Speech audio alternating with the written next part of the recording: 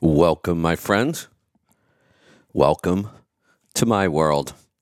I'm your host, Kevin Rutherford. It is Thursday, November 17th, and it's time for Destination Health Roundup. What's that, you say? We're not live right now. This is a recorded show. There is just so much going on in health these days and so many things I want to talk about and cover.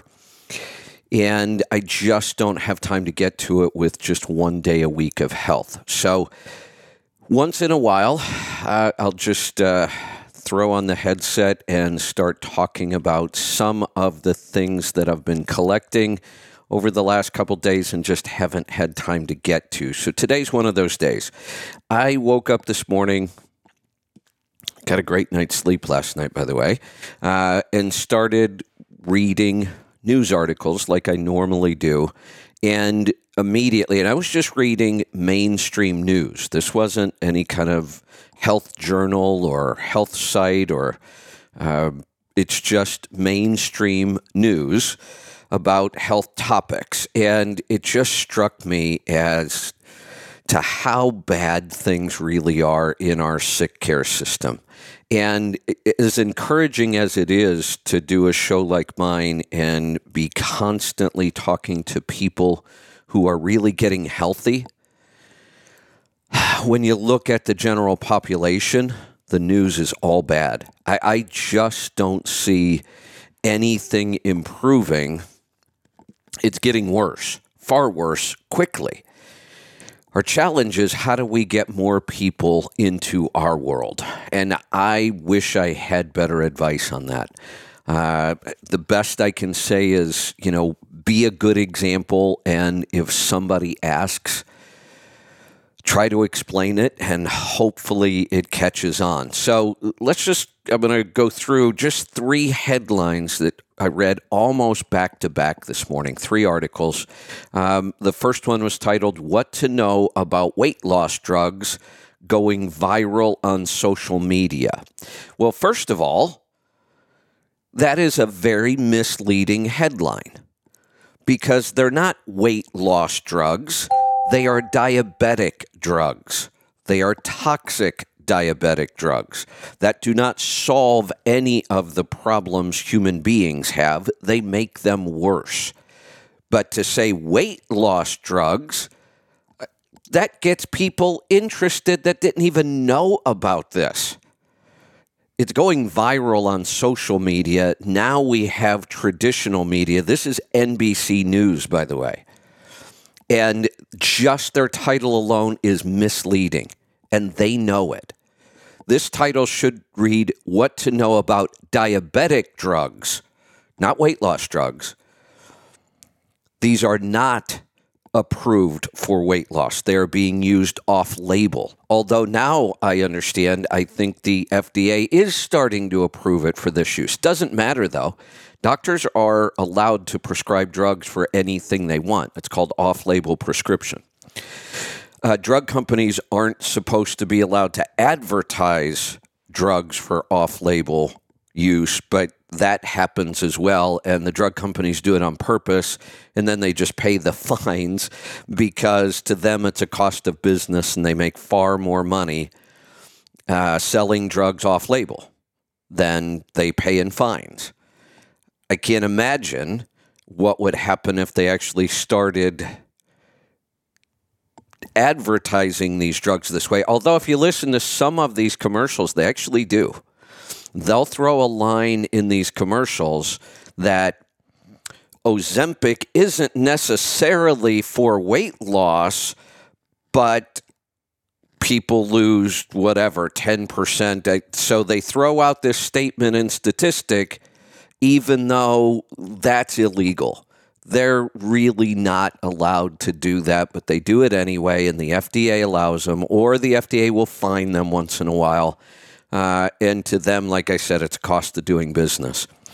Speaking of cost, let me get to that in my notes here. I'm probably going to jump around a lot. So here's a quote from the article. People who don't have diabetes or obesity can still be prescribed the drug off-label, but they may have to pay out of pocket, which could cost $800 to $1,400 for a month's supply. So it does look like the FDA has approved this for obesity now. So if it's prescribed for diabetes or obesity, your insurance company will probably pay for it. But if your doctor prescribes it off-label for something else, what are they just giving it to people who aren't really obese? They're just overweight. And then it's $800 to $1,400 a month. Since they hit the market, both Ozempic and Wegovy, those two drugs act the same mechanism. Wegovy is just a higher dose. It comes from a different company, and it's a higher dose. Both of these drugs have been in high demand for both on-label and off-label use. Unbelievable. These are highly toxic drugs. I'm kind of speechless about this. I started to write a post, and then I saw a couple other headlines, and I thought, you know what? I'm going to be writing all morning. It's just easier for me to say this. I am just shocked and appalled that we have doctors prescribing this. We have celebrities endorsing it. Social media is all abuzz over this. Have people lost their mind? It's really sad when somebody becomes diabetic and has to take these drugs because their health will decline. They'll start on one drug, they'll end up on two. If they keep going, they'll be on three. They will end up with not just diabetes, but heart disease and kidney disease and liver disease, and we refer to that as metabolic syndrome.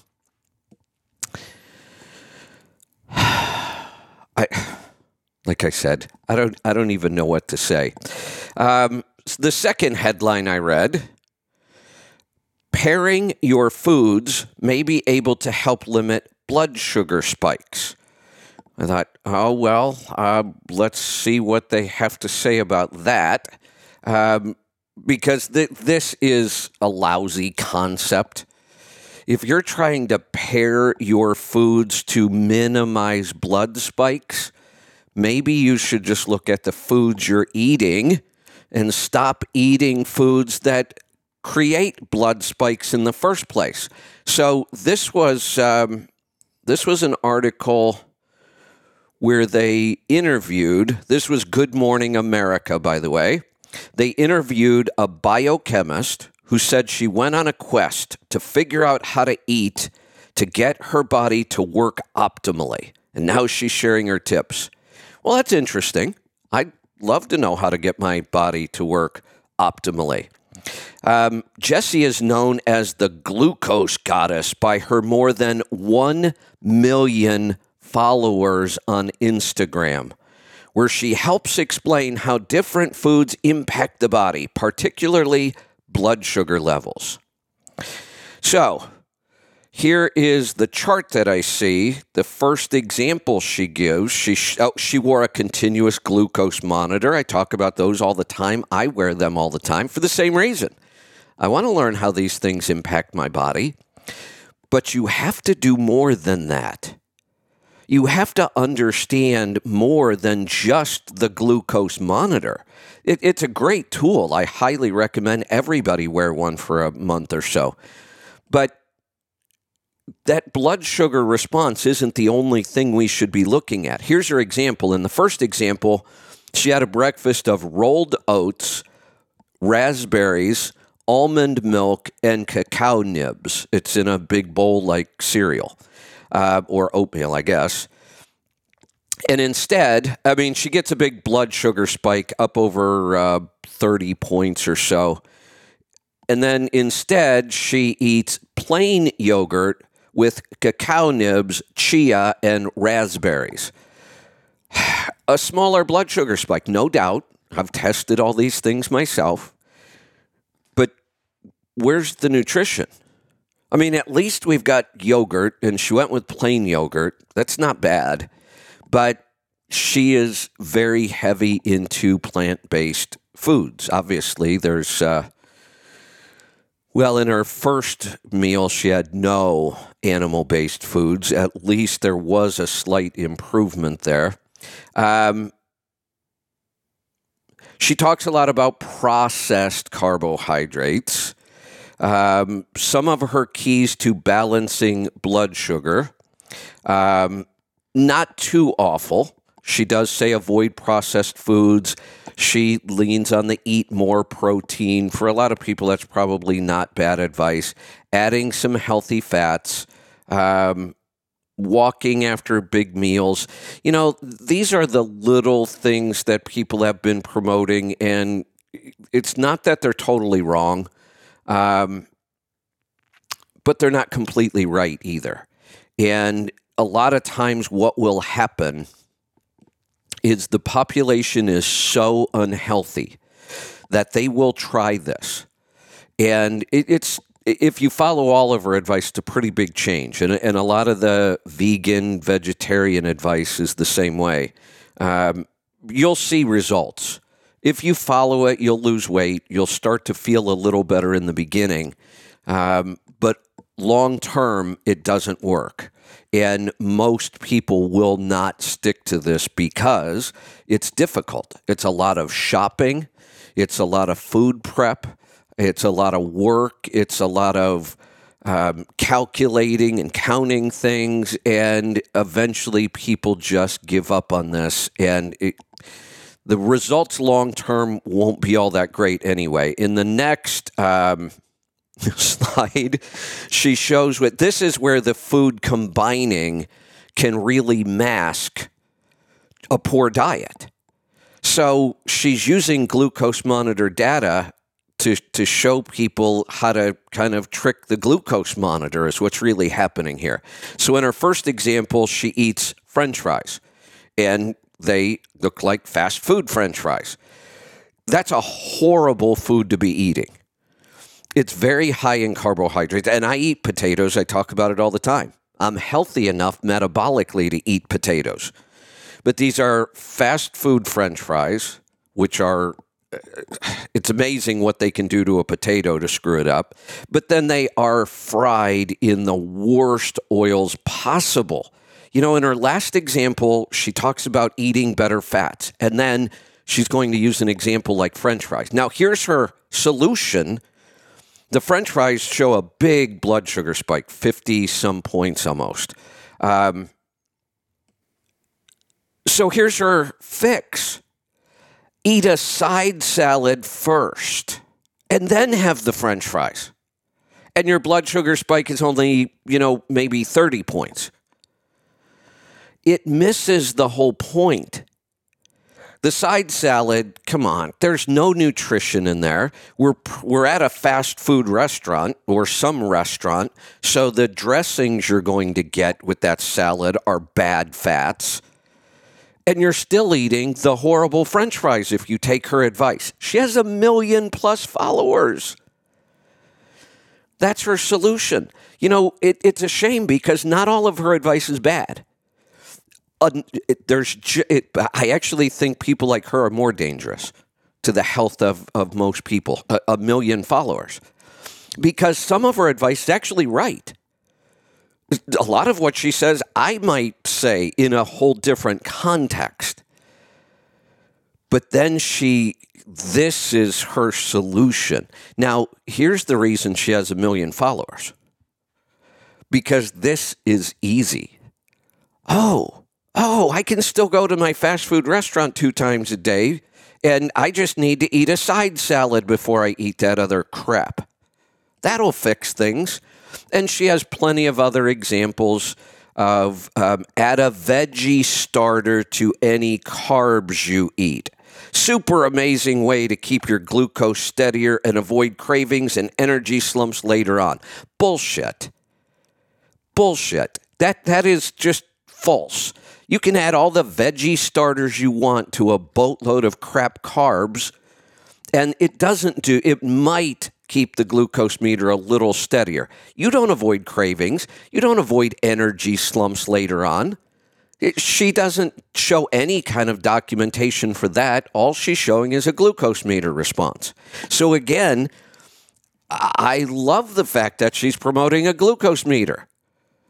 So again, it's just enough good advice that she gets a lot of followers. It's somewhat good advice mixed in with a bunch of really bad advice and easy to follow. That's the danger. People want the easy way out. You notice a pattern here? They want a drug to help them lose weight. They want tricks so that they can keep eating most of the garbage food they eat now and just add some vegetables in a salad. And if you time it right, your glucose won't spike.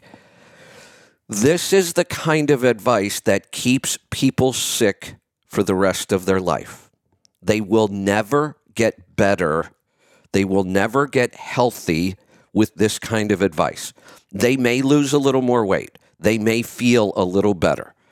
They're not going to eliminate any of their medications if they're on medications. They're not going to avoid ending up on medications. It may just take a little longer before they get there.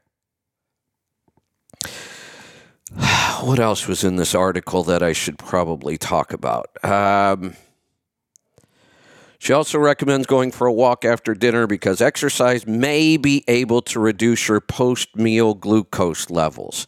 You know, I might be nitpicking now. Getting people to go out and walk more, probably not a bad idea.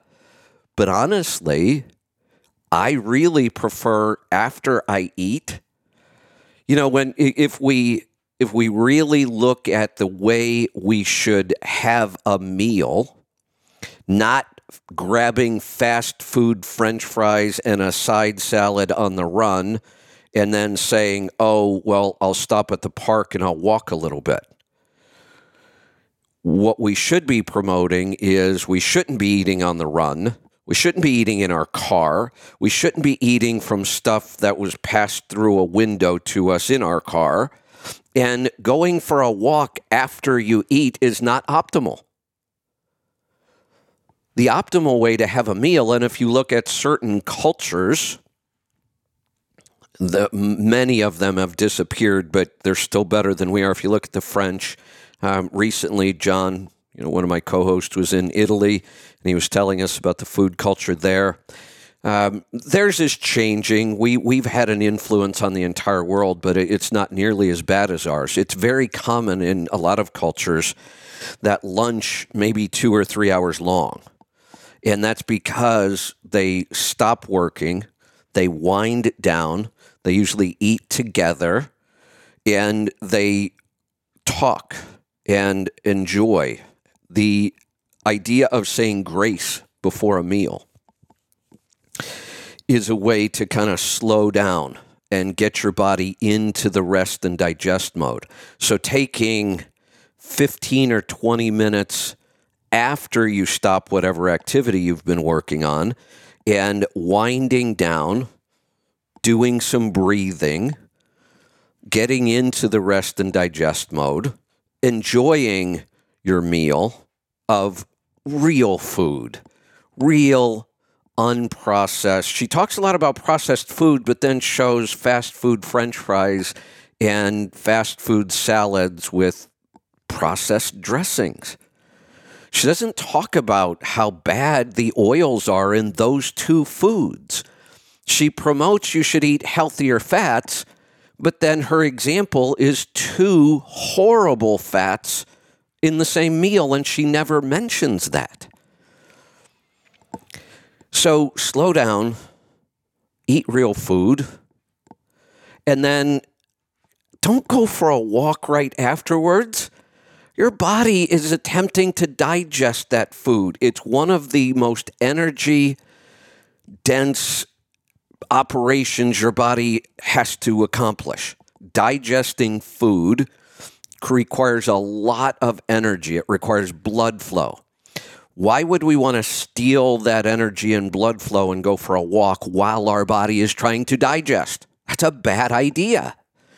It's just slightly good enough advice that people think, oh, yeah, she really knows what she's talking about. She's a biochemist. She should know better than this. I don't have near her knowledge of the human body. But I don't need to. It's kind of common sense if you study the body just a little bit. Give your body a chance to digest its food. Get your movement and activity in away from meals, not immediately after. Again, some of these things may sound little, but it's the overall problem with so many of the food influencers or diet or health influencers. They have just enough information, just enough good information to be dangerous, and most of their information is just the same old crap we've heard forever. Eat more vegetables, eat a salad, go for a walk, and we miss the whole big picture. Now they're at least saying eat less processed food, but they don't really mean it. If they meant it, they would show better examples of what you should be eating. So it ends with this. While these tips may decrease a spike in blood sugar, it's important to note blood sugar is not the only factor impacting a person's health. I was encouraged. Maybe we'll get to some better advice. Except here's the final sentence. High amounts of fat or sodium or large meal portions should be considered. Not as good for your health. They're claiming those things are bad for your health. High amounts of fat. Oh no, I love that. Good fat. Absolutely. Pile it on. Eat more of it if it's good fat. Sodium? Don't be decreasing sodium. That's horrible advice. Large meal proportions? What's wrong with that? One meal a day works really well. And if you're going to eat one meal a day, it's going to be big. As hunter-gatherers, we gorged when there was food available because we knew it might not be available for days sometimes. That's why we fast. That's why we recommend things like one meal a day or intermittent fasting. It mimics how our bodies evolved over hundreds of thousands of years. Our bodies evolved that way. They did not evolve into eating small meals all day long. Again, it's such a shame that she gets a couple of things right. That actually makes this all worse. You end up with 1 million followers on Instagram. So, diabetic drugs, toxic drugs being prescribed and not only prescribed, social media and celebrities, you're going to start seeing these. It's probably already happening. These drugs are probably being sold on the street. It wouldn't be the first time pharmaceutical drugs make their way into the street drug scene. In fact, most drugs, other than cannabis, cannabis was never really a pharmaceutical drug, but it was used early on before it was criminalized. But drugs like methamphetamine absolutely started as a pharmaceutical drug. We gave methamphetamine to kids with ADD in the 80s. Very common drug for ADD in the 70s and 80s. And we wonder why we ended up with a bunch of meth addicts in the 90s and beyond. We started those kids on those drugs. The other ADD drugs are also stimulants like Ritalin. And stimulants are stimulants. You get hooked on stimulants as a kid, and you're highly likely to continue taking them as an adult. Horrible for you. Now we're doing it with other pharmaceuticals that don't even get you high.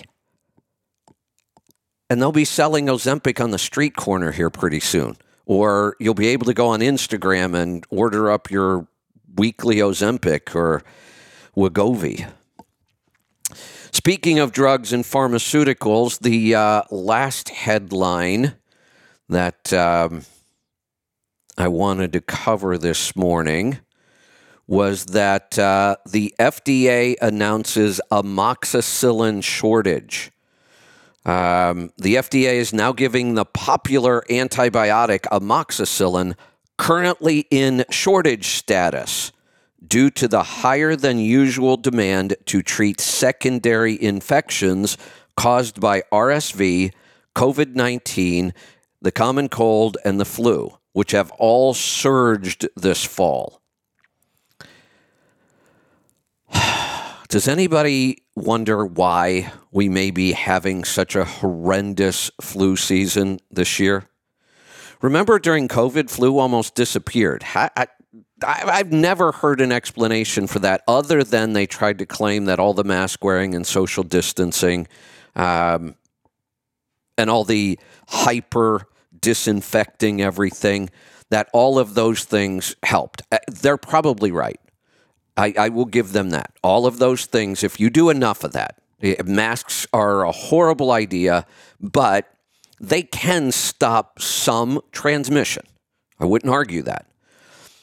Hyper sanitizing things, all the hand washing and hand sanitizers and wiping off desks and spraying everything with bleach and Lysol. And will that slow down transmission? Absolutely. Wouldn't argue that either. Social distancing, if we stay away from people, if we're locked up in our home, if we're not going to work, if our kids aren't going to school, will that slow down transmission of communicable diseases? Absolutely. Well, Kevin, then why would you argue against those things? Because here is the result. You do that for a couple of years to try to keep that transmission down, and everybody that did all that stupid shit ends up being immunocompromised. I won't even start on what the vaccine may be doing to people's immune systems. Forget that. Just look at the stupid crap they put us through with all the mask wearing and lockdowns and social distancing and hyper sanitizing everything, and this is the result. The flu season hit about 2 months early this year. It's peaking already, and they're running out of drugs because that's their only answer, drugs. In all of this, just these 3 articles this morning, all from mainstream news, by the way, not a single mention of the things you could do to improve your own immune system. Not one. Nobody talks about the things you can do without drugs to make yourself healthier, because there are no drugs that make you healthier. None. They're all toxic. That's why they're drugs. They're not food. They're not even supplements. They're drugs. We give them that label for a reason. They're toxic. None of them have any possible way of making anybody healthier. All they can do is cover up symptoms and maybe slow down progression of a disease. That's about the best you're ever going to get from drugs.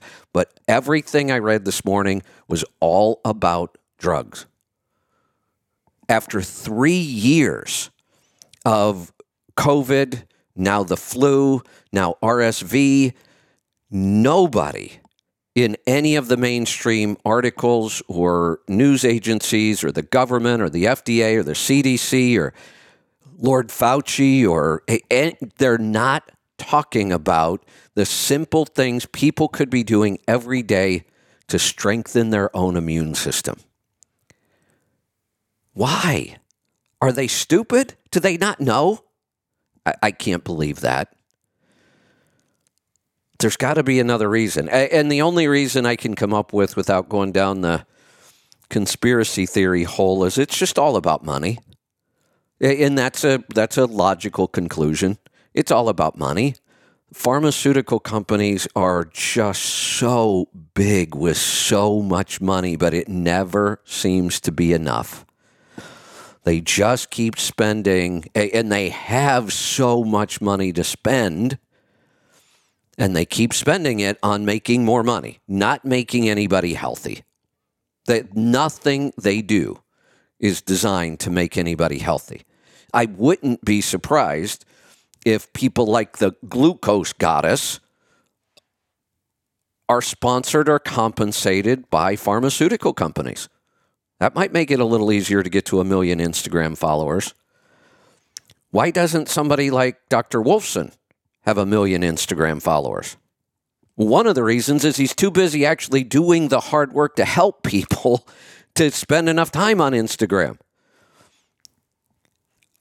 I'd love to have 100,000 followers on some platform. I don't even come close to that. People like Chris Kresser. I could go on and on about real doctors really helping people get healthy. And they don't come anywhere near these kind of followers. Now, we're seeing some that are getting there. There is some hope. But I'm just shocked when somebody like the glucose goddess giving a sprinkle of good advice mixed in with a bucket load of bad advice has that many followers. It just it gets a little discouraging sometimes. But I'll wrap this up, and I'll go back to doing the hard work because that's not discouraging at all.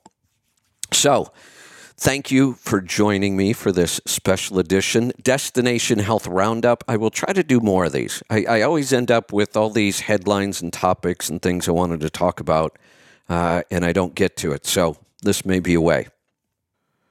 All right, with that, I'm going to wrap this up, get back to work. I will see you in a couple hours from now for me for the live show. I have no idea when you might listen to this. As always, be safe, be profitable, be fit and healthy. Always do the hard work and master the journey.